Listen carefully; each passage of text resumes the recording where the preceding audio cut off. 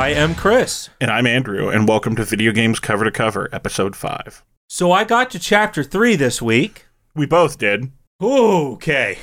I feel like we need to emphasize we both did.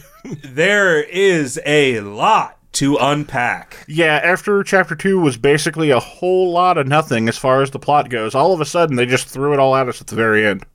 We really got into the meat of the story, and I don't know about you, but I was definitely not disappointed. No, I mean, there's a lot of interesting stuff to talk about.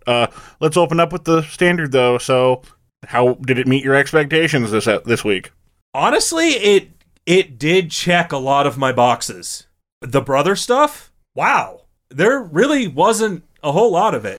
Yeah, I mean, he was still vaguely creepy, but he was like a more acceptable level of creepy. It wasn't nearly as, you really have to stop now. I feel like it was just more that he was creepy at points. I think part of it is, you know, that thing where it's like, you know he's creepy, so you just expect him to be creepy? Yeah, I was actually going to say the same thing. It feels like if he hadn't already been creepy, I don't know if I would have taken it as creepy as opposed to goofy. Exactly. So I'm actually kind of excited, because maybe you were right when you mentioned on a previous episode that he is just going to kind of taper off and be less taking center stage, so to speak. Yeah, and that's definitely been true, because he seems like he's going more and more towards basically making Yuna the leader, even if he still claims he is. Yeah, because everyone constantly throughout a lot of the story was, okay, Yuna, what do we do? Yuna, what's this? And he's kind of like, hey, I'm the leader. Well, okay. As leader, I'm going to force Yuna to decide. So what sort of did it meet your expectations? Yeah.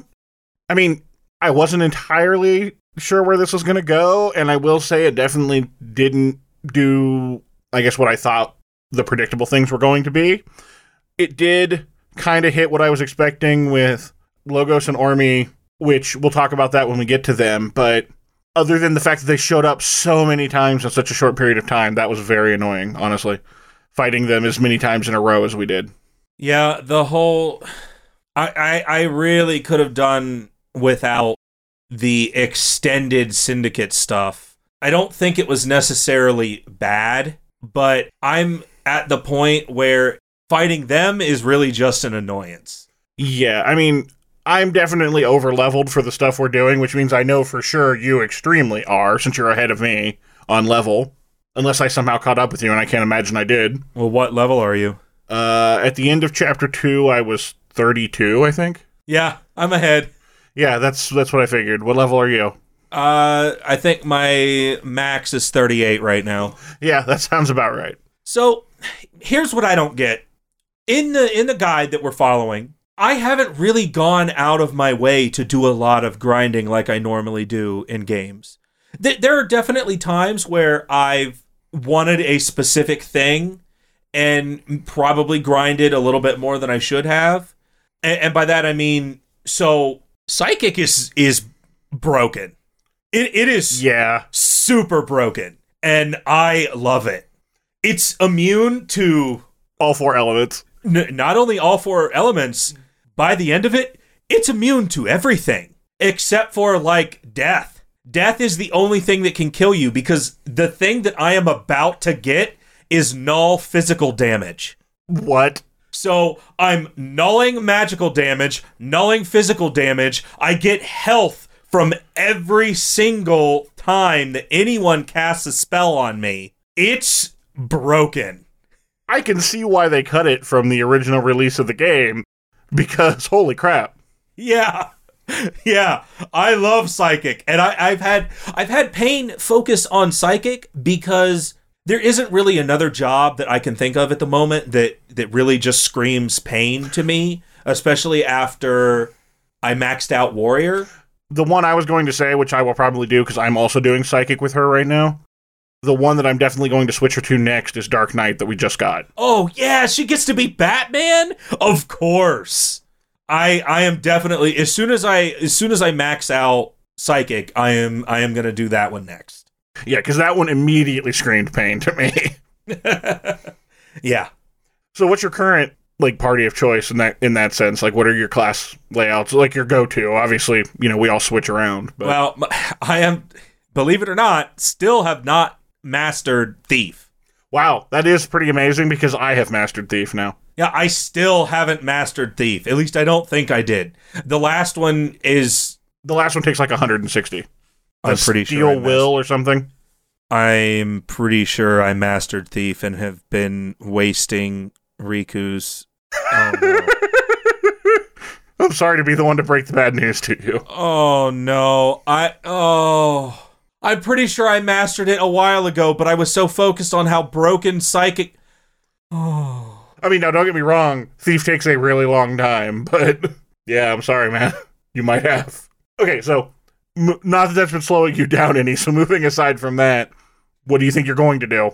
I don't know. I'm having an existential crisis over here because I just wasted almost all of Chapter 2's AP for Rick. I don't know if I'm going to be able to come back from this. Do you have any idea what this does to me as someone who likes to min-max everything? How did I not? I don't know, because I actually find myself checking the ability screen all the time, trying to make sure that I'm optimizing that. I do, weird. But I was so focused on the fact that I hadn't mastered it yet.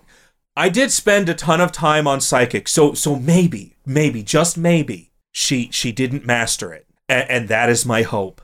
Because when as soon as we're done here, because it's all I can think about now, I am gonna go check. We may have to pause the recording briefly so Chris can calm himself down. I need to check. Oh God, did I just waste everything, Andrew? This is. Oh. What do you mean Joy-Con detached? It's right there. Come on! Come on, Square, you can do this. Load faster. You can do this, Square. I think we almost have to leave this part in now. You can do this. Come on. Oh, no! And with that, Chris's entire existence has been shattered. I don't know how much time I wasted with Riku still being a thief, but I can tell you, it's a lot. I'm sorry. I don't mean to laugh. It's a little funny, but I feel bad. Well, Yuna is an alchemist, and Pain is a psychic, and Riku is a thief. I have Riku as my alchemist, and I actually have Yuna doing Black Mage right now, because I hadn't quite finished it yet. Oh, typecasting Riku, Andrew? Come on. I wanted a healer, and Yuna's busy being a Black Mage with the half MP accessory, which is amazing. You haven't maxed Black Mage yet? No, I thought I had, but apparently I didn't get through the Aga spells, so I'm doing that now. Yeah, I actually maxed Black Mage and White Mage, and that's why I'm having her work on Alchemist, because she's kind of my healer and OP magician right now. Oh yeah, and honestly, Alchemist is amazing. Just 2 high potions and everybody's at full health. I love Alchemist. Yeah, I haven't actually unlocked any of the potions that you can throw. Oh, yeah, I don't need that, but if you just do mix 2 high potions, it's literally a mega potion. It's amazing. Got it. Yeah, full disclosure, I haven't really looked at what all Alchemists can do. I've basically just been maxing it out. I haven't looked at it. I was just immediately like, I think I was fighting Bahamut or something and went, high potion. Hey, it healed everyone, because I was like, there's got to be something that basically mimics an Al-Bhed potion from the first game, and that's what it is. I wonder if Al-Bhed potions will show. Maybe that's something you can get in Bacnel. I haven't done any digging there because the strategy guide kind of says, do not do this. Yeah, there's a boss that's determined by, or that it gets stronger as you do more digs, basically. Which is honestly, that's cool. I almost wish that I hadn't known about that, because that's a really cool mechanic to basically have a mini game throughout the whole game that affects an actual boss later. It sucks that it doing the boss in a specific way, because you have to kill it twice in order to actually get the 2%, like the 0.2% that you need for the completion. But if you're not trying to complete the game, doing that over and over and trying to fight a harder boss is kind of interesting. Like it's really cool that there's something like that where you do something enough times and maybe you spend all your time out there trying to get the Al Bhed primers at the beginning of the game. So this boss later on in chapter 5 is super hard because they were able to make more progress on their experiment or whatever it is that they're actually doing. Yeah, I think they're just trying to build like old Machina again.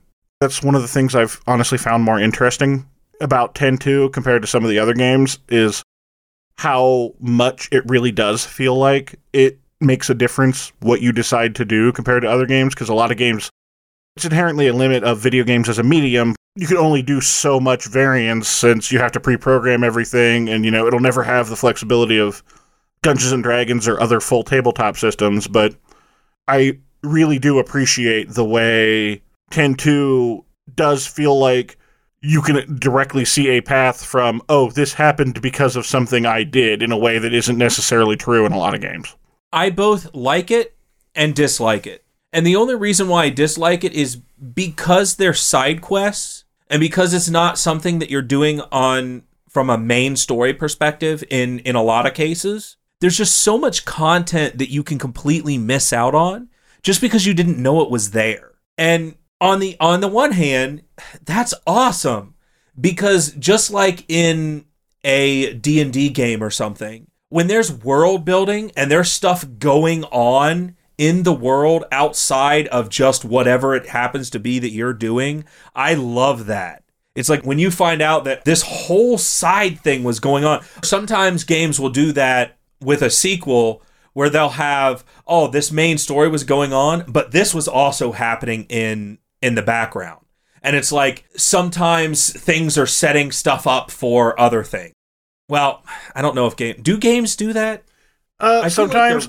Like the first example that comes to mind when you say that is some of the Lord of the Rings games like to do that, because if they don't directly make you the actual fellowship, they like to basically make you people who are setting things up for the fellowship.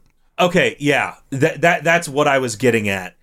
A lot of times when you have a game that's based on a movie, they won't have the main characters because sometimes the likenesses can't. Yeah, they can't get the rights or whatever, or they're just too expensive. They'll have some random know-nothing character, but he or she sets up stuff for the main party, and I really like that aspect in a game. And I feel like we're getting that because there really is so much going on in the world, but at the same time, you have to do it in this chapter. If you don't do everything in each chapter, then you're definitely going to miss out on something later on. And that aspect, it's not that I don't like it. It's more that there's a disappointment there, because if I had been playing this and not using a guide, I feel like I definitely would have missed out on things, because a lot of times the person that you need to talk to start the quest isn't obvious because it is a side quest. And I know that part of that is they worked hard on the game and they want you to talk to every single individual person. But, as gamers do, sometimes you just don't have time for that, especially when you're excited about the story, which in this case I am. I am like, let's do this. Let's keep going. Let's see more. See more. I know. I agree. One thing that is very annoying about it is how difficult it is to 100% the game, which 100%ing the game wouldn't even be a problem, except for the fact that you have to 100% the game to get the good ending. And that is annoying in the sense that it's so easy to miss something. But I do really like the fact that compared to almost every other RPG, in this, it really does feel like the world kind of exists separate from you.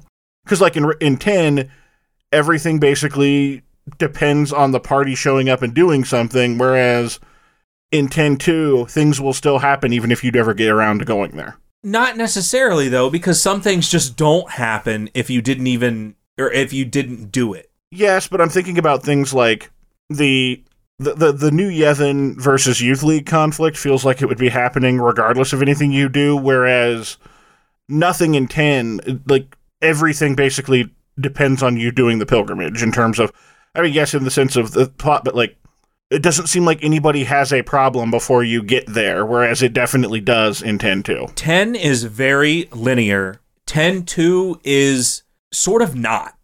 It's honestly almost maybe too nonlinear, if anything. It reminds me a lot of, like, the design philosophy of, like, the BioWare games where, oh, hey, here's all these different areas and you can do them in whatever order you want, which is really unusual for a JRPG. That's very, very rare in Japanese games in my experience. Like Dark Souls maybe, but that's about it. It's almost like an open world game, but slated on a linear map. And you can, because you have the airship, you can jump around and go wherever you want, whenever you want. Yeah, that's a really good way of looking at it, actually.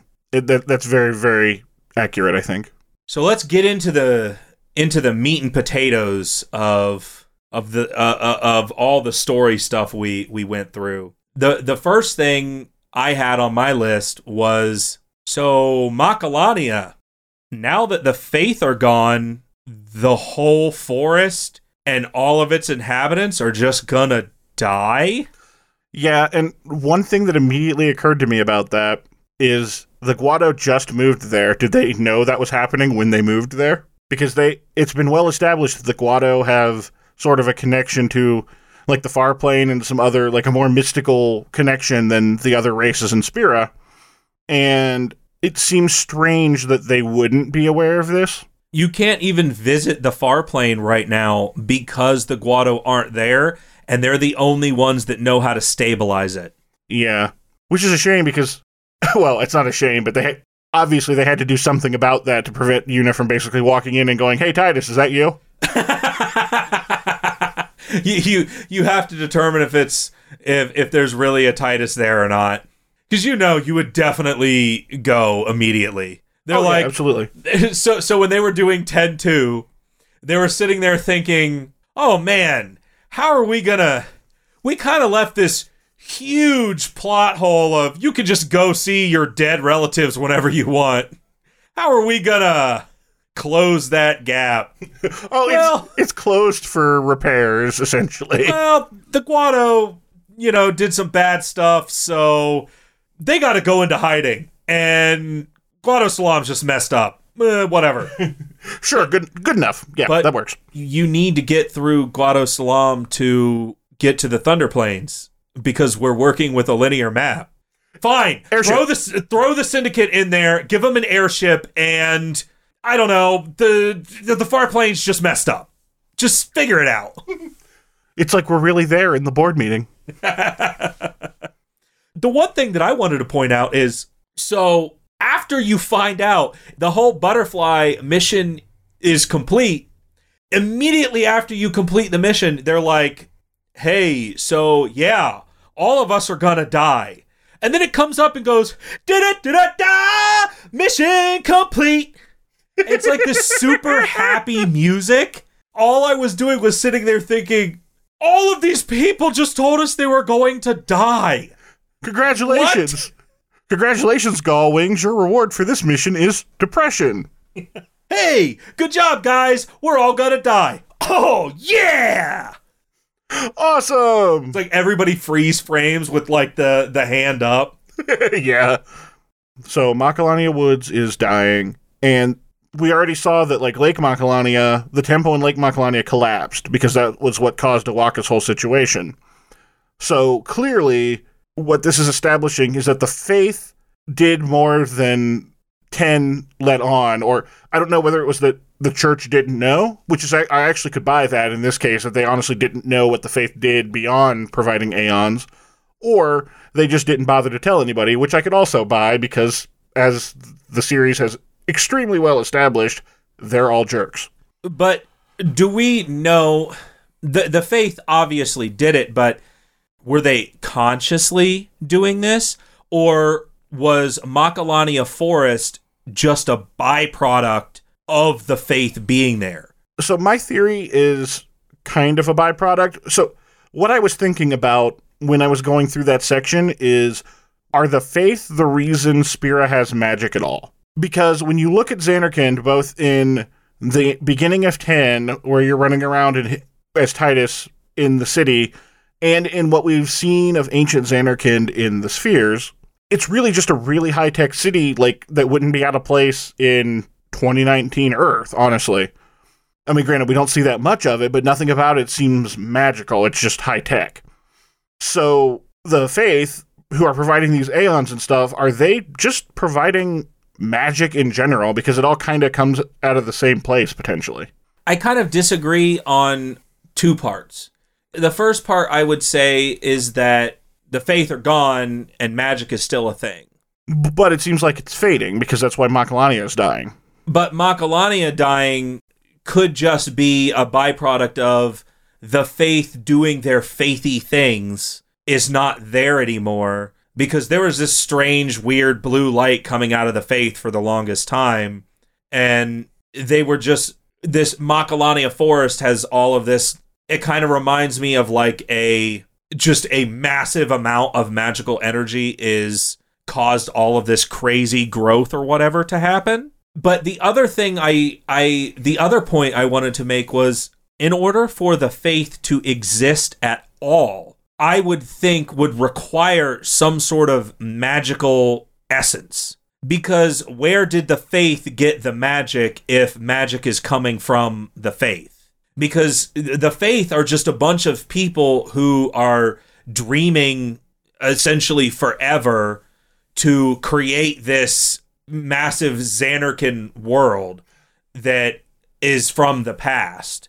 So how do they even have the ability to do that if they were the ones that the magic was coming from? Well, so where it's coming from is maybe not the right way to look at it. So I don't know. I know you never really played much of the Dragon Age games, but there's a concept here I want to talk about very briefly. It's not going to be a huge spoiler or whatever, but in Dragon Age, magic comes from the Fade, which is literally where you go when you dream. And that's what mages do in the Dragon Age universe, is basically pull power from the dream world and use that for magic. And that's what I was thinking about the whole time while I was thinking about this is, I mean, we established that the dream world is real enough that Tidus can leave it and go out and walk around in the real world of Spira.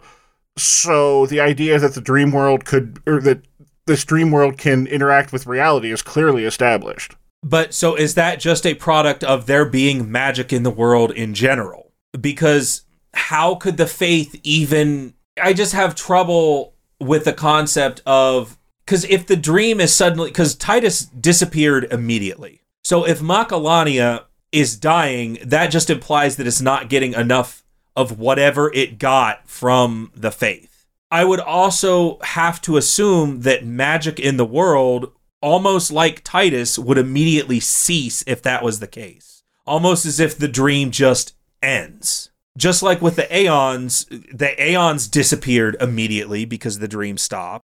Tidus disappeared almost immediately when the dream stopped, assuming that he is connected to that dream in some way. But as you already mentioned, Bahamut, we fought him. We fought Dark Bahamut. So something is going on because the Aeons, at least one of them, still exist in some capacity. So if that's not from the Faith or something else is keeping it around, then that would suggest to me that Faith were just... The dream could occur because magic already existed in the world.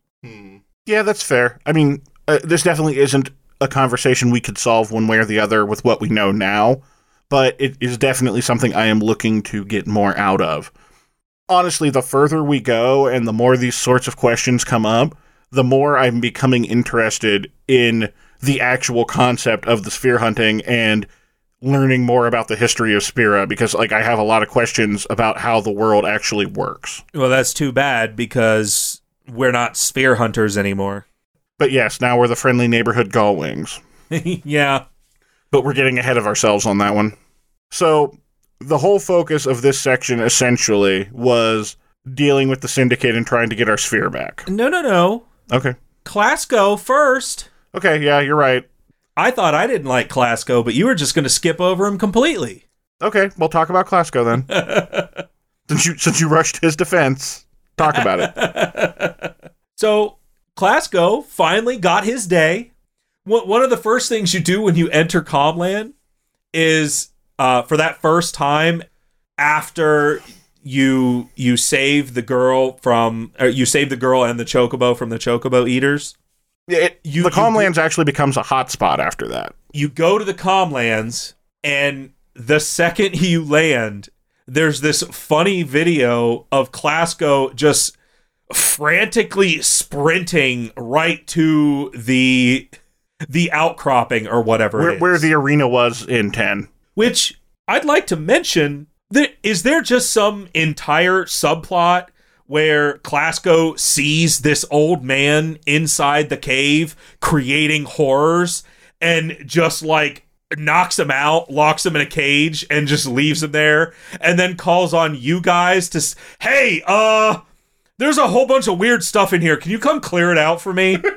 I gotta use this for my I gotta use this for my Clasko stuff. I gotta use this for all my Chocobo stuff. Could you just kind of deal with all that? That's true. I didn't even think about that, but that does make the most sense. That it's literally the remnants of the old guy's stuff from the arena that we were fighting in there. I honestly did not occur to me, but that's totally got to be what it is. And it doesn't mention where this old guy is. It's just like, he's gone. Wherever that old man is, I hope that he's doing okay. So once did you actually catch a Chocobo? I did, actually, yes. After I finished doing that. Once that's done, Clasko gives you a bunch of greens, which, as with every Final Fantasy game, are used for Chocobo catching. And yes, I did manage to catch one. It's really quite annoying, because I was running into them all the time, like in the Calmlands when I was getting ready. And then as soon as Chocobo catching became available, all of a sudden I had so much trouble finding one. I can tell you what's a really frustrating mechanic about the Chocobos. So you can give them greens, and that's how you catch them. They're still considered an enemy until the end of the match. So I fought a Chocobo. One of the enemies that I happened to be fighting it with oversold. So during the battle, the first thing I did was give the Chocobo greens, and then I started attacking this oversold creature. And just like with all things, when a creature dies, they just move on to the next target. So because it was oversold, I had Pain do a powerful move, and Riku attacked the oversold thing, it died, and Pain's attack immediately goes off, hits the Chocobo, and it dies. I killed a couple Chocobos by accident as well, and just to add insult to injury, they literally give you 0 EXP. Why on earth wouldn't the Chocobos, just after you give them greens, be considered a temporary party member? So that way the battle would just end. That doesn't make any sense at all. That's such...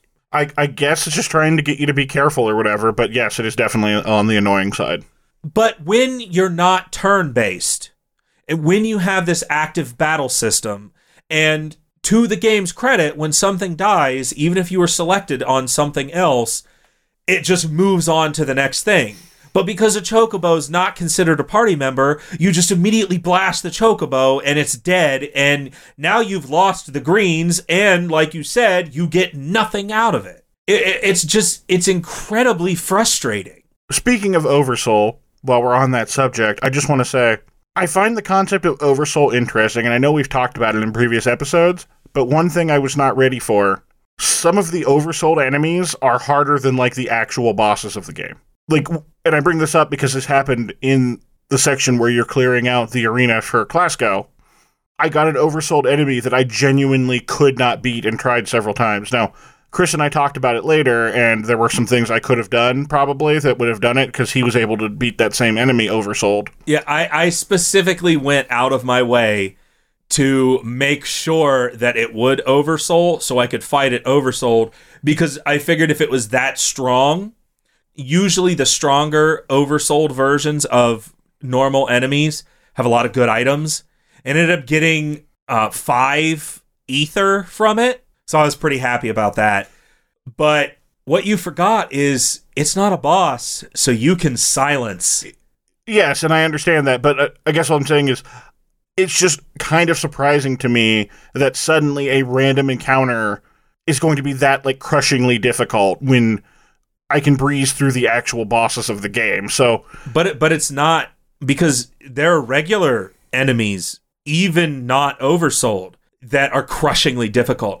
I still can't beat that gel. Yeah, that's true. I can't beat that gel at all either. So that's fair. Because its attacks are so annoying, because realistically I probably could beat it if I actually prepared for it, because what it does is every single attack, it does all HP but one, and then it will do some sort of magic thing, maybe. But once I have null physical with psychic, that battle's going to be so easy. I'm going to breeze through it. That's true. Yeah, just make everybody psychic, and then you can just, like, sleep through that fight, essentially. Yeah, that's exactly what I'm going to do, because now I just want to destroy it out of anger. So yeah, I found that frustrating because I tried several times and eventually wound up having to go out and look up how the oversoul mechanics actually work, and discovered that it affects everybody or all monsters within the same essentially monster type.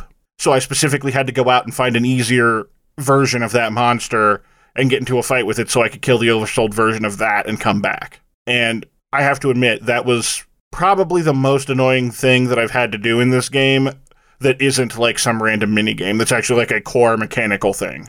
To me, I enjoy the challenge. When I come across something that I can't beat, like the gel, I will sit around and stew on it until I can come up with a way to actually beat it. And like that, when you said that you were having a lot of problems with it, I was like, it wasn't so much, well, Andrew couldn't do it, so I'm going to see if I can. It was more of, that sounds like an interesting challenge, and I want to overcome it. And with the bosses, I don't have to do that at all. I breeze through absolutely everything. And when I come across something that I legitimately can't beat, I spend more time figuring out how I can actually do it. And that's not just, oh, well, I'm going to grind a bunch. It's, let me look at my abilities and let me see what I think would be good against this creature. I openly admit, silence didn't occur to me at all, because in most RPGs, and Final Fantasy is no exception, most of the time, status effects are pretty worthless. Now, to the game's credit, 10 did a much better job of that, so I probably should have assumed that 10-2 would be similar, because status effects in 10 could be a really big deal. But I just am still in the mindset that that's not really necessary the way it is in most RPGs. And that's on me. So I think we can skip right over the monkey love doctor mission. Yeah, very briefly. That was weird. It sure was. You have to. Hey, there are these monkeys here. Let's pair them all up, so that way there's just going to be tons and tons of monkeys next time we go to Zanarkand. Yeah, that was. You could be like really hurting the ecosystem here. Everything about that was strange. It was extremely annoying because you have to run back and forth through the ruins like a lot to drop them all off, because you have to do them in a specific order, which makes it extra annoying. And I kind of feel like Riku was only doing it just because she was so mad at her father. And that is pretty funny to think about, just imagining her like grumbling the whole time. Stupid dad. Which she's just going around and she's like, I'm gonna get all these monkeys together. They're gonna love each other, and there's gonna be tons and tons of monkeys, and he's gonna have to leave. It is actually really fun. Like, it's retroactively pretty entertaining to think about that now that you're mentioning it, like imagining her doing it with that mindset. She's stomping through the ruins, just like grumbling to herself, and then picking up a monkey and being like, here, you love this one. This is yours. This is your monkey now. Your summer? Okay. Winter. Yeah, that is really funny to think about, though. I really like that now. I'm going to be imagining that one when I think about that scene. Other than that, though, that was very dumb, and I did not like that part at all. So I agree. Let's move on from that. Now that you've given us that great image, I don't think there's anything else we could add to that. So, Mount Gagazet. Wow. Again, Yuna, per the guide, Yuna is supposed to tell Kamari to stuff it. And Kamari's exact words at the very end is, elder who rely on others, not worthy. I completely disagree with that statement. I think that when you're in a position of leadership, you need to rely on others because you can't be an expert at everything. If you're in a position of leadership, you should be an expert at leadership. And part of that, in my opinion, is going to other people who have expertise in specific areas to get their input, because you're not gonna be good at everything. Some of the things that you have to tell the Ronso are, again, horrible. The Ronso are sitting there going, I am going to attack the Guado. And one of Yuna's responses is, at least half of them this time were, maybe you should rethink it. I was gonna mention it did actually, at least some of them did seem less, yeah, sure, do whatever you want, but it's still more than I'm comfortable with. There were some of them with the guy that actually has his lines voiced, other than Kamari, Garrick, I think. Yeah, I think that's right. Is essentially like, I am gonna rain fire down on Guado, and Yuna's response to him is, yeah, go for it. Actually, I thought he was the one where she says, but what if the Guado counterattack? And then he says, good, basically. Yes, I want that. Oh, yeah, he is. There was another one where, well, what if the Ronso aren't strong enough? And they're like, not strong enough. And hopefully, maybe that's one of those things where it just gradually over time, where in the first chapter, she told them what they needed to hear. In the second chapter, she's slowly maybe putting those seeds of, hey, maybe we should calm down a little bit and think about this a little bit more. If I have one hope, it's that in chapter 3, when we go to Mount Gagazet, there is a lot less of the let's just destroy the Guado. I hope, but I think that's pretty unlikely, because when I've been thinking about it, I think what this is an example of, objectively, these are the wrong things to say, and if we were saying the things that we should be saying, if we wanted to de-escalate the situation, there's probably a fight with the Ronso and the Guado coming in a later chapter that we wouldn't get, and therefore we wouldn't get 100%. So it basically is forcing us to do things that are a bad idea in order to see that content. I think that's what's happening here. Maybe. I mean, I hope I'm wrong, but that's what I suspect. I just really hope that Yuna's not the one that facilitates that. Because if you have to, I'm hoping more that the fight is inevitable. Because it definitely seems like it is. I'm hoping that by Yuna slowly changing some of their minds, I'm hoping that once the fight does happen, there's this sense of, okay, well, maybe we don't really need to do this. And I'm hoping that Yuna had a part of that.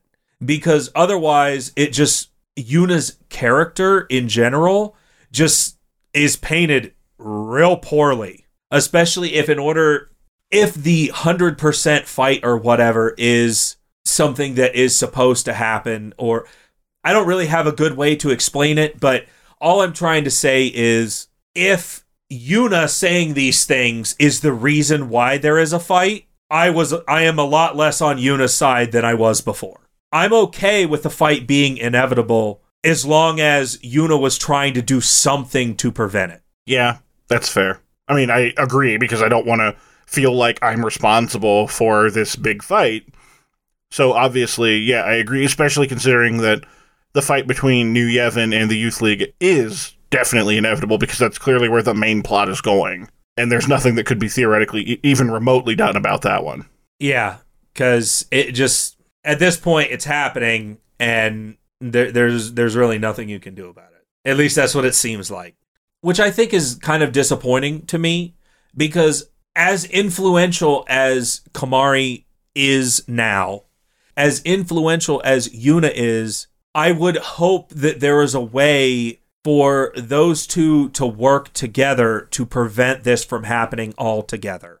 Unfortunately, Kimahri really isn't that influential. I mean, he's an elder, but it doesn't seem like anybody actually cares about his opinion. Yeah, and that's honestly disappointing to me, because I really feel like of all the party members, Kimahri's really getting it the worst, because he finally got respect for like a day. Yeah. And then everyone was like, well, he's the elder, but he's tired and he's got a lot on his mind, so I don't think he's really as great as... It just immediately seems like they kind of threw him under the bus on that one. Yeah, and I gotta be honest, I really don't think Kimahri deserved that. No, I mean, he didn't. Like, we made jokes earlier in the beginning about how Kamari's kind of like the Zoidberg of the party in 10, and on some level that's true. I mean, he is sort of the guy that nobody really wants, at least from a mechanics perspective. Like, he doesn't bring a lot to the table, but that doesn't make him a bad character, and that doesn't mean he deserves what he's getting story-wise. You're really not making him sound very good. If that was your intent, you did a bad job. I have nothing against Kimahri. I just didn't find him very useful in the party. I have nothing against the guy, just screw Kimahri. No, I wouldn't go that far, but like... One thing I did actually want to ask is, where do the Ronso actually live? Because I know the answer is Mount Gagazet, but there is no sign of life anywhere other than the very base of the mountain, and even that is just a few Ronso are standing there. Like, there's no buildings or anything that they live in, and you could say, well, they live in the caves, but there doesn't even look like there's any sign of life in the caves. Like, there's no sign of fires or, places where they sleep or anything, and it just feels weird because... Everybody else, there's these actual towns and stuff that you can see. The Guado have their own place, but they're living in a forest right now. Okay, yes, but they had Guado Salam in the first game. But it's just... The Al Bed's home was destroyed. But they still had one. The point is more along the lines when I say where do they live, I mean literally, like, it doesn't look like they exist. It looks like they were just dropped here. They don't have any signs of having... an existence the way the rest of the Spira does. Listen, Andrew, Mount Gagazet is basically at the end of the game. So I can tell you they probably didn't spend a ton of time going, maybe we should put some houses on this mountain for the Ronso to live in. I'm just saying, it stands out. When I revisit it and go back to Mount Gagazet every chapter, I'm like, where's your house, Kimahri? They don't have a house. They're Ronso. They just stand in the cold. Yeah, apparently they don't sleep or anything or eat. They just stand there. Yeah, they don't need anything else. Maybe they're like the Gorons from Zelda and they literally eat rocks. But, so, as we move into the main plot that we were encountering here, we're trying to get back our stuff from LeBlanc and the Syndicate. And the first step of that is going out and stealing Syndicate uniforms. And we get the obligatory swimsuit episode. Yeah. Which I have to point out, Riku's swimsuit covers more of her than her normal clothes. It's like a one piece that kind of has a hole in the middle for her tummy. Other than that, it's like more clothes than normal. Where do we see the actual swimsuits? I don't remember that. What? No, I really don't remember that.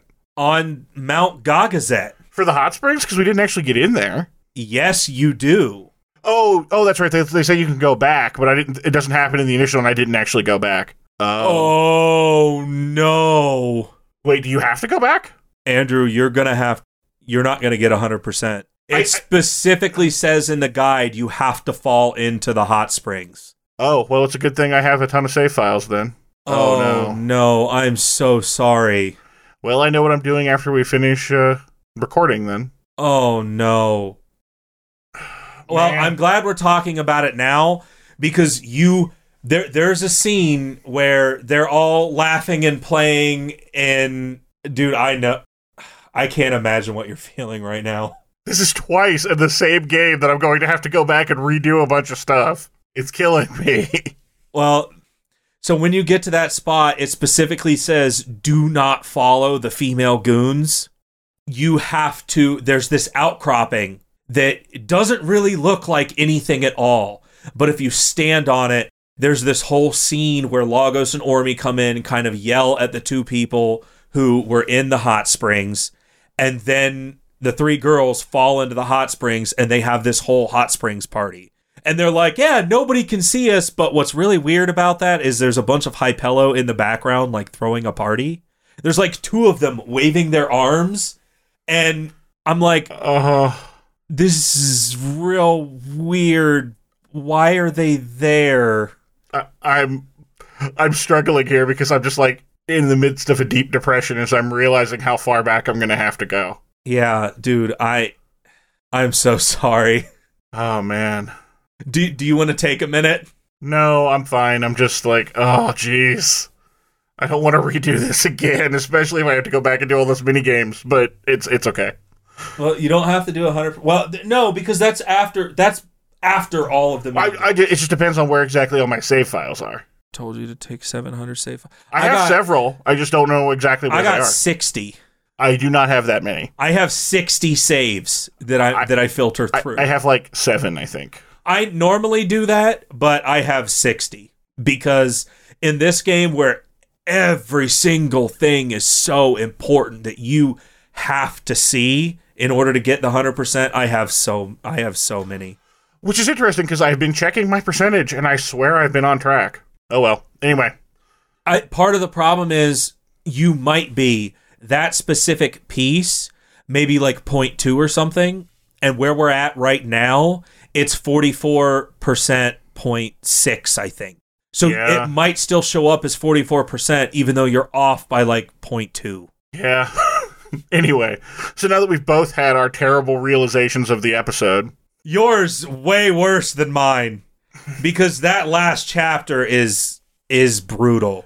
Having to redo all that story content again, because that was actually really long. It was mostly longer because of the whole ribbon stuff, but I guess back to the Syndicate, like Andrew was saying, we're stealing the 3 uniforms. The first one is the whole Hot Springs episode that Andrew missed. The next one is the other ones I think are just kind of nothing. There wasn't really a whole lot to them. It was just both of them just end with you getting the ultimates for Yuna and Riku. Exactly. Which I haven't looked at those yet, and I'm really excited to see them. But each of those 3, which none of them are very long, they're like 5-minute walks, basically, at most, ends with a fight with either Logos or Ormi, or both. And so that's 3 fights against the recurring boss Syndicate in like 15 minutes of game time. And then you get into the Syndicate, and you have to fight them even more. Yeah, like another like 3 fights of them just within Guado Salam when you're actually infiltrating the place.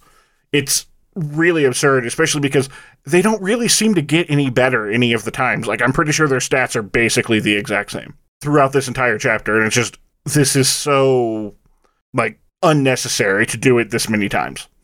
I will have to say, there is one part that I'm a little disappointed in, and that's LeBlanc having this huge crush on Nuge. And it's disappointing because I have this image of LeBlanc being this powerful force, like the opposite of Yuna. They are very much comic relief, the 3 of them. The whole time you're doing the Syndicate stuff, like a lot of the people are like, we're gonna get the heel, like she's gonna discipline us or whatever. Honestly, that I don't mind that she has a crush on him. It's just the way that she acts. I was disappointed. See, like, it feels really weird for her, and that I don't disagree, but I thought the stuff they were talking about when they're talking about, like you were saying, getting the heel or whatever, I thought that was just as weird because that makes her sound like some kind of crazy dominatrix or something, which, again, does not feel right for her. Like, neither of those feel like they fit the character very well to me. Yeah, especially, I kind of get the idea that they didn't really know what to do with LeBlanc, so they just kind of was like, hey, here's this. Because after the whole Syndicate stuff, she joins your party. I will say, scandalous. That's the part I wanted you to get to. The massage. Okay, so what bothered me more than the massage itself, which is definitely weird. Like, it's such a strange thing to throw into this game, although Final Fantasy is no stranger to throwing in weird things like the swimsuit episode. Yeah, and it definitely feels like another bit of gratuitous fan service in a game that already kind of has that vibe all the way through. But most of the time it's been a lot less open about it. Like, it's been more tasteful, and that felt like it was crossing into a weird line. Did you get the good item? Oh, yeah. Absolutely. The good item gives you half off spells. Of course I was getting that. Oh, yeah. I put it on Yuna, and I've been using it all the time. But weirder than the actual massage was just the way everybody was talking about it. Yeah, it was just like one of those things of, hey, are you going to go up there and perform your duties? Yeah. What? It's exactly that sort of, like, intentional double entendre sleaze where you know that isn't what they actually mean, but they're doing it, and it's so obvious that, like, they're trying to get you to think that's what it's going to be, and then even though you know it can't possibly be. But yeah, which obviously is not a sin that just video games commit. Like, media in general does that a lot, where it's trying to fake you out or whatever. But we're not 10 years old. We know how this game works. Like, we know how this works. That's not going to be what you're doing. I want to point out, I was sort of right. It was in Bevelle, that sphere, the broken one that you watch, which is by far one of the best qualities. She specifically says they realized it was in Bevelle, because then the very next thing is you kind of join forces and you immediately go to Bevelle. But yeah, I was pretty happy about that. So it didn't turn out to be in the cave, because it turns out we're going to have to deal with Vagnagun way sooner than I thought we were. Maybe not, though, but we'll get to that in a minute. Before we move on to Bevelle and the finale of the chapter, let's talk about the other sphere that you get out of the Syndicate, because there's a lot to unpack there. You get another one of the Crimson Spheres that will presumably go to the Den of Woe, and at first it's the exact same recording as the one we were talking about earlier, where we were like, where it's Logos and Ormi talking, and no survivors or whatever, and it's a very ambiguous short scene that we discussed previously. But this time it's a lot longer and it's a lot less ambiguous. And they are not good people. Yeah, I'm not really sure what to think about that. It heavily implies that they killed all of these people. And more so than that recorder during the whole operation of the where are you guys almost makes it sound like that person was, because he specifically said in the sphere there are 3 and their recorder. Yeah, and 3 + 1 is 4. So yeah, they specifically call out somebody got away that was recording. So whatever they were doing, and I'm not sure, because there was a third person there too. That third person, based on their outfit, that you can only see a little bit of, but it really looked like somebody from Yevon. I don't really know what to think right now, but I can tell you the first recording that we got was number 1, and this one is number 2. So there seems to be some sort of order in which these spheres events happened. Yeah, and again, number 2 is literally just everything from 1 plus more. Not even everything. It's the very end of 1. Because 1 starts off with a lot of nothing. With a lot of just bodies. Yeah. And 2 picks up right where it's like, are you dull? Can you not count? Yeah, that's true. So it starts like right at the end of 1. But, so this comes back to something I wanted to discuss here where, okay, Logos and Ormi clearly are much worse dudes than the game is letting on at this point. Because they've been the comic relief villains along with LeBlanc this entire time, but there's no doubt that it is definitely them in this second sphere, and they definitely come off as just straight up, like, assassins, basically. So they have to be, like, the greatest actors. So I'm pretty sure at this point that they're, like, double agents and are basically doing something with LeBlanc to That's not really why They they're know that LeBlanc is on Nuj's side, so maybe they work with New Yevon, like you were saying. That's what I was wondering, yeah, if they're not, like, basically there to undercut her, essentially. And it also implies that at some point we may have to fight them probably for real, where they will almost certainly be way harder. Every time you see them in the game, they're pitiful. But then you see these spheres where it's building them up to be way worse than they're portrayed. Yeah, right then now. they've been presented as the entire game. Every time you've interacted with them, they've just come off as jokes. And given that you kind of make peace with LeBlanc at the end of 2, I'm guessing we're probably not going to see a whole lot of them in Chapter 3, and then in like 4 or 5, their real selves or whatever are going to come out as part of the plot. I was actually kind of hoping that they would travel with us. Not them, but LeBlanc specifically. Just because I like LeBlanc. She's interesting. Oh, I don't know how I feel about her. I don't know how I feel about her as a whole, but I like the fact that she's essentially the yin to Yuna's yang. You know who she kind of reminds me of? Gary Oak. Yes! The rival who's like just the right level of annoying without actually coming off as a terrible person where you just want to hate them. Exactly, because then there are those, just like with the Noosh things, there are those moments where it's like, they are just down to earth. And they make for, a nice, like, grounded, goofy, wacky rival or whatever that it's fun. I was actually going to look to see if I could get her as a party member. You get all those SP pods at the end of every single... Oh, you mean like catch her as a monster? That would be awesome. I was wondering if you could catch her as a monster, and I kept going back to Guado Salam to try to catch her, but I kept getting those goons, which is unfortunate. Maybe she's only available in like Chapter 5 or something. I don't know. I'll find out. I'm gonna look it up because I think that would be funny, especially if they had like different dialogue openings with her, like being catty with Yuna or whatever. Yeah. I think that would be funny. Well, I guess the thing about catching her would be, for that to make any logical sense, it would have to be after she's no longer relevant to the plot. Yeah, that's assuming she's still relevant at this point, since she seems more or less a friend, and it seems more or less like you're working together. Yeah, it's more like, friendly rivalry at this point. Yeah.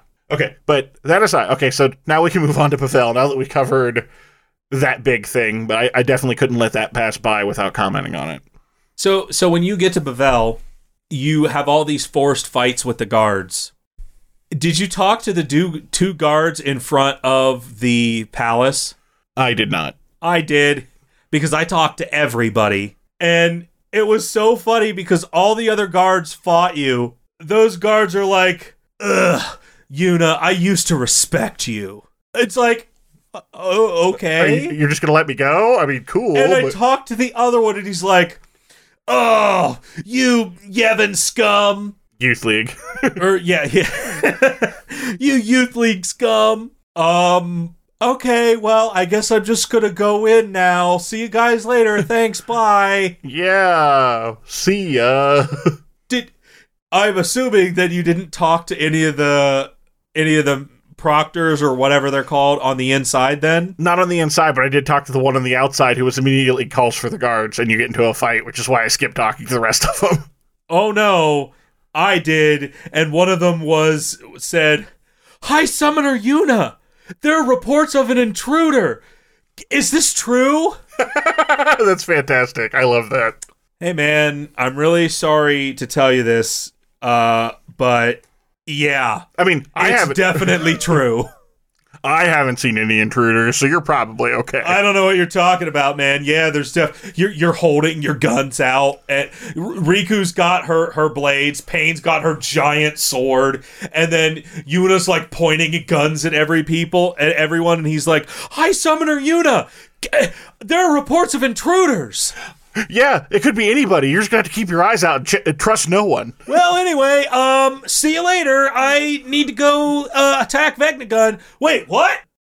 So there's this giant section after you the whole area is kind of one giant puzzle. Just like the Cloisters of Trials in the first game. And I actually thought that was kind of a nice throwback that you actually get to run around in the Cloister of Trials again. Oh, I forgot about that whole part. I was thinking the giant puzzle where you have to fight the monsters over and over. Okay, that was really annoying, actually. You know what was even more annoying about that? You know how you have to fight those bosses, and in the guide it says, fight this guy 4 times. Turns out that's very important. I thought it was just one of those things where it had to be at least 4 times. Yeah, where you have to fight it at least 4 times or whatever, and for whatever reason, it didn't click with me at the time that every single time you fought one of them, the platform at the bottom moved. Because I fought him a 5th time, and then immediately realized that the platform moved under the first one. So instead of 4 fights, I had to fight him 10 times. Wait, you fought him enough to go all the way back around? I got ribbon. I was not leaving without it. Oh, wow, that's impressive, sir. I fought him 10 times. Which, 2 of those times he oversold, so it was actually more fun than the other ones. I got him oversold once. The very last fight was an oversoul. The one part that sucks more than anything else in this whole area, there are no save points until the very end when you get the final battle. Yeah, it is genuinely pretty rough. Like, I went through most of my items, or my potions and stuff anyway, just by virtue of getting whittled down from random encounters and stuff, because none of the particular enemies were that hard, but it just was an endurance fight, basically. All I did was have Yuna steal MP from everybody and just healed everyone with Cure. Oh, me too. I mean, that's what I was doing as far as that goes. Actually, part of the reason I used so many items was intentionally to finish buying stuff from Owaka to pay off the debt. Otherwise, I would have done that more. So yeah, that part definitely sucked. But hey, ribbon! Super happy about that. Which is fantastic, and I'm really excited about that, except I'm going to have to do it again now since we discovered that. Yeah. So did you get the impression that Pain also knows Barreleye? Oh, yeah, absolutely. She knows everyone, and there's clearly something going on about Pain. I mean, that's obviously been true the whole game, but she knows everybody, and we know nothing about her, and I'm starting to get to the point where I'm getting a little annoyed at the game that they're still not giving us anything. They are giving us stuff in the fact that she apparently knows everybody, because right before this fight with Vegnagun, he's talking about how Nuge can't be trusted because they're trying to... Essentially, New Yevon just wants to sit on it and do nothing because they're afraid that this thing is essentially going to take Sin's place. And Youth League, they want to essentially destroy it. It seems like both sides genuinely understand how dangerous this thing is, but both sides are approaching the problem completely differently, which implies that maybe New Yevon isn't as bad as I thought. Yeah, because I will definitely say Barreleye came off very reasonable in that conversation compared to, like, in Chapter 1, we both talked about how it really felt like New Yevon were the bad guys, but I definitely agree. He came off as much more reasonable this time around. He was very calm and very collected and very matter of fact. And actually made a decent point. Exactly. Turns out none of that mattered because Vegnagun got away. But Pain was also really concerned and ran off ahead about that. But right before the battle takes place, Pain says... or he goes through his whole message and is essentially like, I have to stop you because I have to prevent anyone from messing with it. And Pain just says, okay, well, I'm moving forward anyway. And his immediate reaction is just pain. And it sounds like to me, it sounded like there was disappointment in his voice. Like, are you kidding me? Really? And I really got the impression that he knows her, and it implies that there is some backstory that all of these people are involved with, because he even mentions having a conversation with Nuge about leaving Vegnagun alone. Yeah, and we kind of made a comment back before when we talked about Pain knowing everybody, about how it implied, like, she had just been in a relationship with all of them, and it definitely seemed like it wanted you to think that because of the way Riku acted. And because she definitely acted like somebody who was expecting to get, the hot dish on her friend's relationship history or something. But the more it goes on and the more people she knows, I'm increasingly convinced that can't possibly be what is happening here. Which I'm really happy about. I agree. No, I'm very happy. I did not want it to just be a relationship thing. Like I said, I would love if it turned out they were all guardians or something. That would be way more interesting. Which, it doesn't make sense if they were guardians at this point. Especially with as young as they are, with so many guardians. Although that could explain why Nuge is missing a leg. Well, and also, Yuna had 6 guardians. Yeah, but that's Donna specifically says in the last game that's exceedingly rare. Yeah. I'm just saying it's not unheard of. But no, I know. Most people had like 2 or 3 at most. I also like that after the battle, he's just gone. They're having this whole conversation, and Yuna's reflecting upon herself, and he's just like, well, he's just gone. He just booked it after you beat him up. He's like, I gotta get out of here. He just bolted. He's like, oh, well... I guess there's nothing I can do. See you later, guys. Bye. You beat me fair and square, so now it's time for me to leave. Barreli's blasting off again. Next time, Gadget. Next time. After fighting Barreli, you continue on, and there's nothing there. At first, it's just a big empty room. And then, like Chris mentioned earlier, Bahamut shows up. Yeah. And Yuna tries to communicate with Bahamut, especially since they would have had a connection before. So, honestly, what is going on? I don't know. And I will say one thing. This does explain the whole Dark Aeon thing from 10. Like, it doesn't explain why they were there, the bonus bosses, but... I was at least like, where did this even come from? And now I understand it probably came because by that point 10.2 was already out, so they had this concept, and they already had the sprite work and stuff. But what that does mean is, does that mean all the other Aeons are going to be back? I'm guessing probably. If the Aeons are back, this really could be Tidus. That's true. Yeah, like, if they can come back, so could he. Is it Tidus? I still feel like it's not, but that is a very good point. No, it could be Tidus, but is it Tidus? Because these are Dark Aeons. So I'm not saying that he's like evil Tidus, but his personality could be wild. He might not even remember anything that happened, which could explain the whole lens stuff. That's true, but having said all that, we do need to make sure to check whether or not he has a goatee in future appearances. The number one sign of being possessed by evil. Yeah, but Bahamut doesn't have a goatee that I saw. That's true. We're too busy fighting him. We don't know. Maybe he does. That would be amazing, though, if they just did all the Aeons, even Shiva, and just have a goatee suddenly. They look exactly the same otherwise. Unfortunately, I think Community came out way after Final Fantasy X too. So you beat up Bahamut and he disappears, and then, like you were saying, Vegnagun looks like it escaped or dug down because they said there was a new hole that was very, very deep, which makes me think it dug its way down. So I wonder if Bavel's way more technologically advanced than we thought.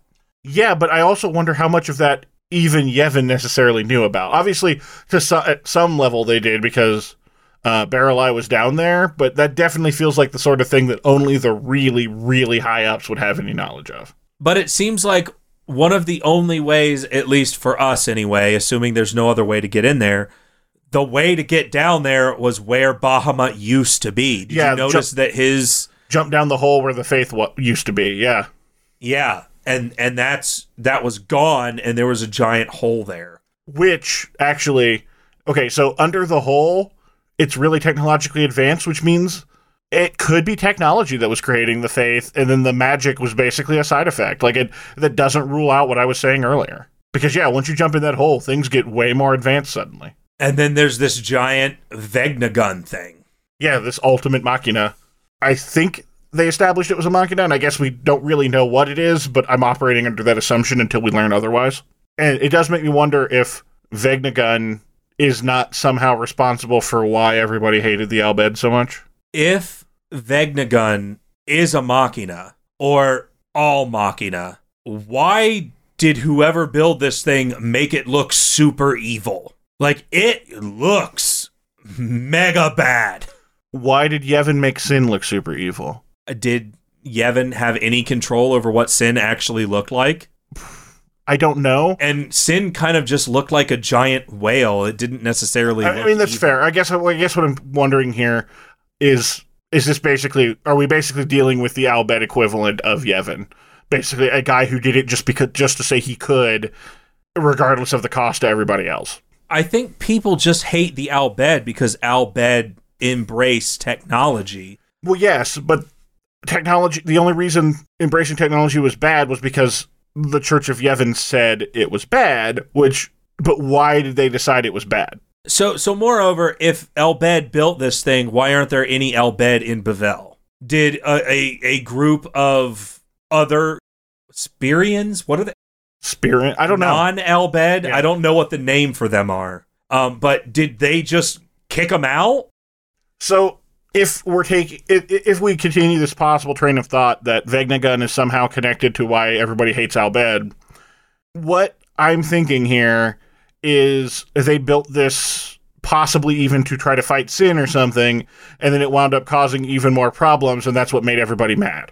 And why basically they decided the technology was bad because look at this devastation that it did. Like, it didn't help us with Sin at all. It made things worse or whatever. Assuming they ever even activated it, because it looked like it was still hooked up to its supports. I mean, that's also true. Because how on earth would they even get it back if they did activate it? Yeah, that's fair too. I mean, how on earth did it get activated this time either? I don't know. Yeah, I mean, we just don't know nearly enough about Vegnagun at all. And so that is a great segue into what are your expectations going forward? Well, now that we're in a new chapter, like I said, I'm really hoping to learn more about ancient Spiran history as we're dealing with this.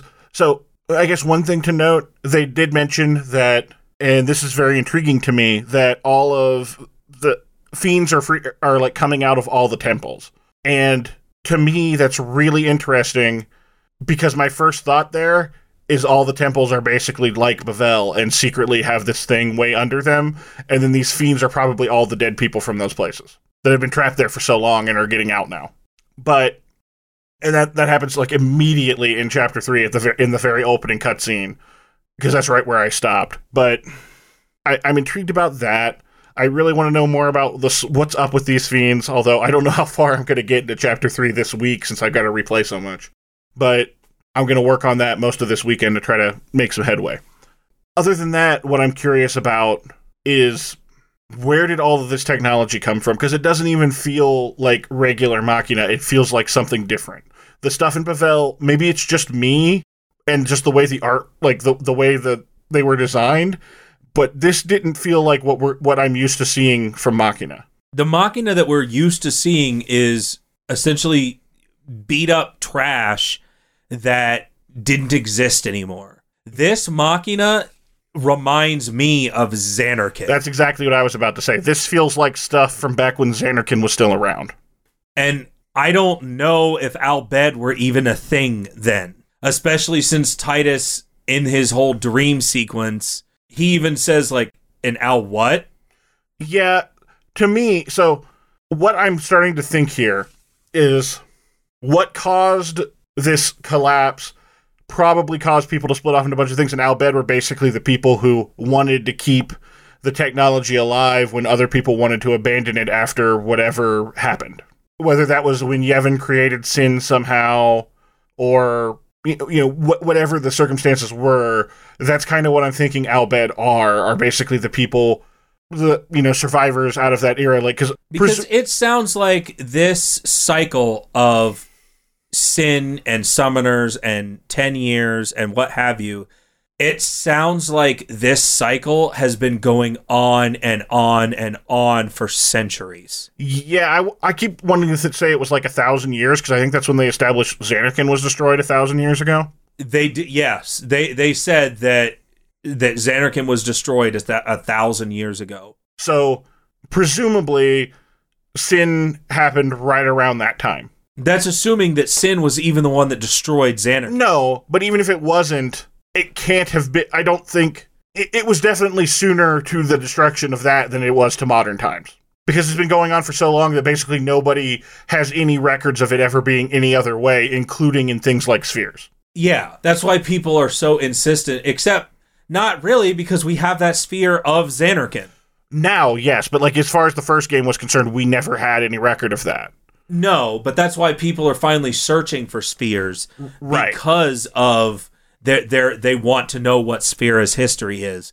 And that implies that Xanarkand was not the only major city and not the only one that was incredibly technologically advanced. I honestly think I have a suspicious feeling that everywhere that there's a temple is really that level of technology that's basically powering that stuff. Because even in the first game, it was kind of like, how do all these trials work? Well, it's magic or whatever, but I think it wasn't. And I think that's kind of what we're establishing here is it was actually like this... You are really stuck on this whole magic thing.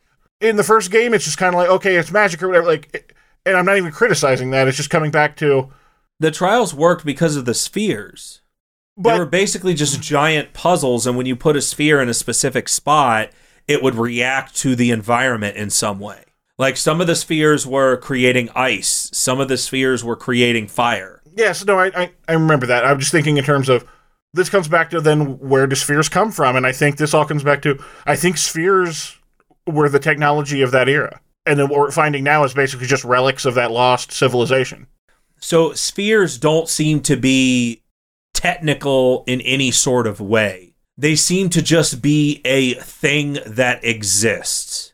Well, if they're old enough and nobody knows how to make them from the perspective of modern Sphera, that's what they are. But that doesn't mean that they're naturally there as opposed to something somebody created. No, I don't mean that they're naturally there. It just seems like, I don't think we're going to find out what spheres actually are, but I'd really like to know. Yeah, the longer this goes on, the more I keep wondering about that, I guess, is where I'm coming from. And I agree, we're probably never going to find out, but it is definitely something I'm really invested in now. So what about you? What are your thoughts going forward?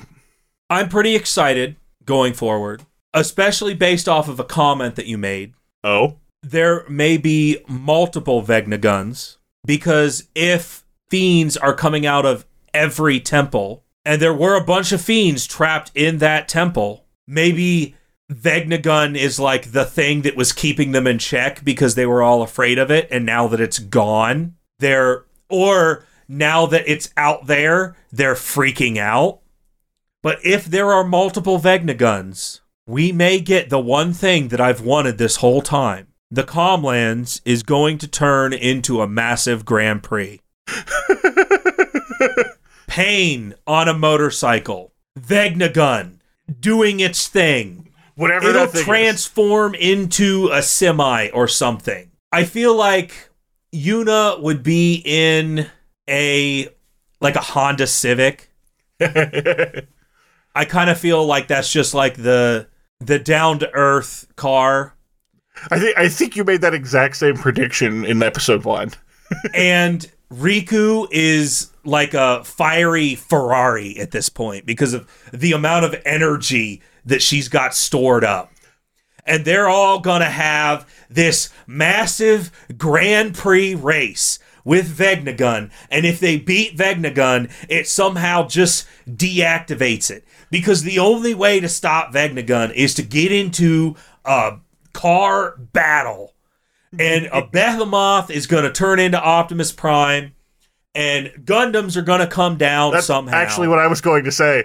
If we're going to have multiple Vecna guns, then I think instead of a Grand Prix, I think you're missing out on the opportunity for a giant robot battle. There was a anime like the Immortal Grand Prix. They had a race, and during the race, you would just fight and destroy each other with giant robots. So, that's Amazing. what's happening. That whole anime is based on what goes on in Chapter 5 of this game. You track down Vecna gun, and I think in Chapter 3 or 4, we're going to track it down. We're going to injure it. but we're not gonna take it out, and it's gonna then transform itself with all these other Machinas. It's gonna become some sort of a vehicle. Wait. Maybe it's going to be like a Voltron thing, or like Power Rangers, where they're all going to fuse together and become components of an even bigger Vegnagun. All the dress spheres that we're gathering are culminating into this moment. We're going to combine all the spheres into 3 massive spheres that, when combined with Yuna, Riku, and Pain, you just become this huge, monstrous robot that then has to fight against Vegnagun in a Grand Prix style race. Andrew, this game is I don't know why it didn't get the attention that it did, because this sounds awesome. And I honestly can't wait till Chapter 5 for this to come up. You know, if that's what Chapter 5 is like, my opinion of this game is going to shoot up dramatically. Vegnagun and I already is going to shoot missiles out, and we're gonna then it's gonna be like a button smashing mini game where you have to push the right button to destroy the missile. No, I'm just saying. Do not ruin this for me with your Thunder Plains bullcrap. I'm just saying. All right. Well, any other expectations or predictions that you've got going in? I feel like I don't think you could possibly top what you just did, but I'm curious. Well, I mean, give me some time and I can come up with some real doozies, because I have a sneaking suspicion that Clasko is the secret villain of this game. Oh, do tell. I have to hear this one. Think about everything that you've gotten up to this point. So you meet Clasko, he's stuck on himself, he's in a depression, he thinks he's a loser. I think Clasko has tried so many things and failed so many times. He jumped into a fight with the Chocobo Eater with 2 Chocobos. Those Chocobos are gone. Presumably, they were eaten. I mean, what else could we possibly think happened to them? Yeah, that in itself is the final failure that put him over the edge.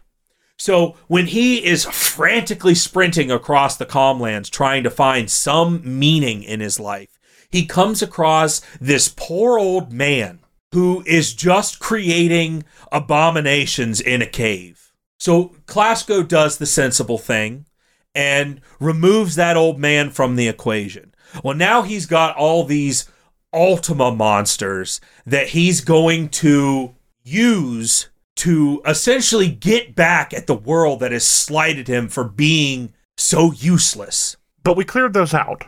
No. We cleared those out, but the fact that the high road was closed implies that giant creature was still there and needs to be cleaned up. All those bodies that we left behind are just experiments for Clasko. And he's using this whole Chocobo breeding thing as a front. What if he's breeding the Chocobos into monstrous super Chocobos? He probably is. For the fight with the Grand Prix. What he's trying to do is he's trying to gain control of Vegnagun so he can wipe out all life. Because Clasko sees it as, if everything is gone, then no one remembers his numerous failures. Wow. I'm genuinely fascinated by this. Clasko is the villain of this story. He sacrifices Chocobos to the Chocobo Eater, when in reality, he could have just thrown a Machina at it for a minute and wait for us to get there. Or better yet, we could have just, I don't know, slid down the hill and then attacked it. So maybe what you're saying is he fed the Chocobos to the Chocobo Eater in the hopes that it would make it more powerful and defeat us and get us out of the way. But it didn't, so his plan failed. Yet another failure to add to his pile. And that was the last straw that drove him over the edge. He is the secret villain. He is the villain of this story. And, I mean, if he isn't, I really don't know where this game is going. We've got the Grand Prix. We've got Clasko Super Chocobos. I mean... And we've got the ultimate race against Vegnagun for like the high school drag race championship. And that's the thing. Vegnagun is just doing its own thing. It just left. It's just trying to live. But we have got it in our minds that we have to stop it from existing, and Classico wants to control it. So there's 3 things at work here, and that's 3 is a common thing with video games. So you know what, you're right. Classico, YRP, Final Battle, Chapter 5, Grand Prix. I'm sold. And on that, there's no possible way we could top that, so I think we're going to have to cut it off here. Because what else could we possibly say? This has been episode 5 of Video Games Cover to Cover, and we'll see you next time. New episodes every Monday, wherever you get your podcasts. But remember, I hate Waka.